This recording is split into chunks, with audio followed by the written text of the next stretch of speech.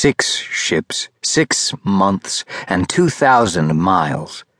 That's how far Radox Adorian, former captain and sole survivor of the Blackfish, had to run until he finally felt safe.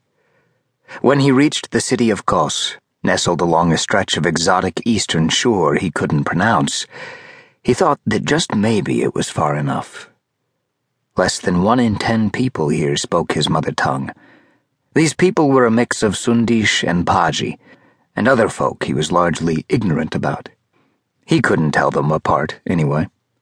As far as Radox was concerned, all the strange people that filled this howling city looked alike, and that meant they looked nothing like him. That suited him perfectly. The aging mercenary stood head and shoulders taller than the average local. Men like him, burly, pale-faced Westermen, were rare here, which made them easy enough to spot in a crowd.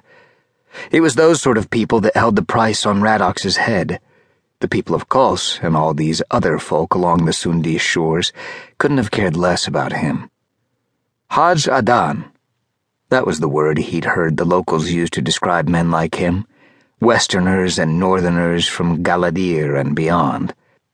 He didn't suppose they meant it politely. It made him laugh. The city of Kos was good, loud, busy, full to bursting, fragrant and exotic. There was music here he'd never heard before, food he'd never tasted, women he'd never had. He even saw a great gray beast with a wizened little man on its back and a coiling serpent for a nose.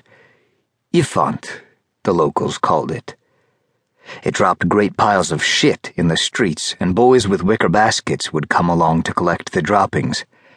Radox found that comical. Little sun-darkened men pulled on the Ifant's great flapping ears with hooked sticks to steer the hulking beasts like mules. Radox even saw a great fat man in purple robes and a silly hat accompanied by a tiny and hairy man dressed in a set of clothes that were identical in every stitch. The little hairy man climbed all over the huge fat man and sat on his shoulders squawking and clapping like a court jester. The speechless little fool even had a tail like a beast. The fat man and the little hairy man danced and twirled for coins, singing loud brassy songs as they tottered up and down the streets. Folk here seemed to appreciate their talents. Radox was not so impressed. The fat man's language sounded like 2 goats humping. Kos was perfect. It was the other side of the world in Radox's estimation. If he went any further east, he'd be circling the world back home, he thought. And there, he was a dead man. Radox made himself at home in Kos, and the days turned into weeks. Back home, the world was full of problems, big problems. War, namely a war that he himself had been paid to start. Those things were no longer Radox's concern, though. He had small problems, like keeping a belly full of wine that outclassed his tastes and getting a regular bathing by beautiful women. That included finding a whorehouse that suited his liking, which he did. Though they didn't call them whorehouses here, they called them sunkiri damash, which he understood meant pleasure house, or near enough.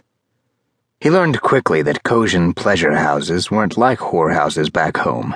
They weren't dens for drunks and lechers. Here in Kos, visiting the pleasure houses was a classy, respectable pastime. Men of wealth and standing did that, and women too. Business was conducted, deals were sealed. It was all very civilized. There was etiquette to be observed, or you'd find yourself in the street. Radox liked his wine and he liked his women, so he adapted.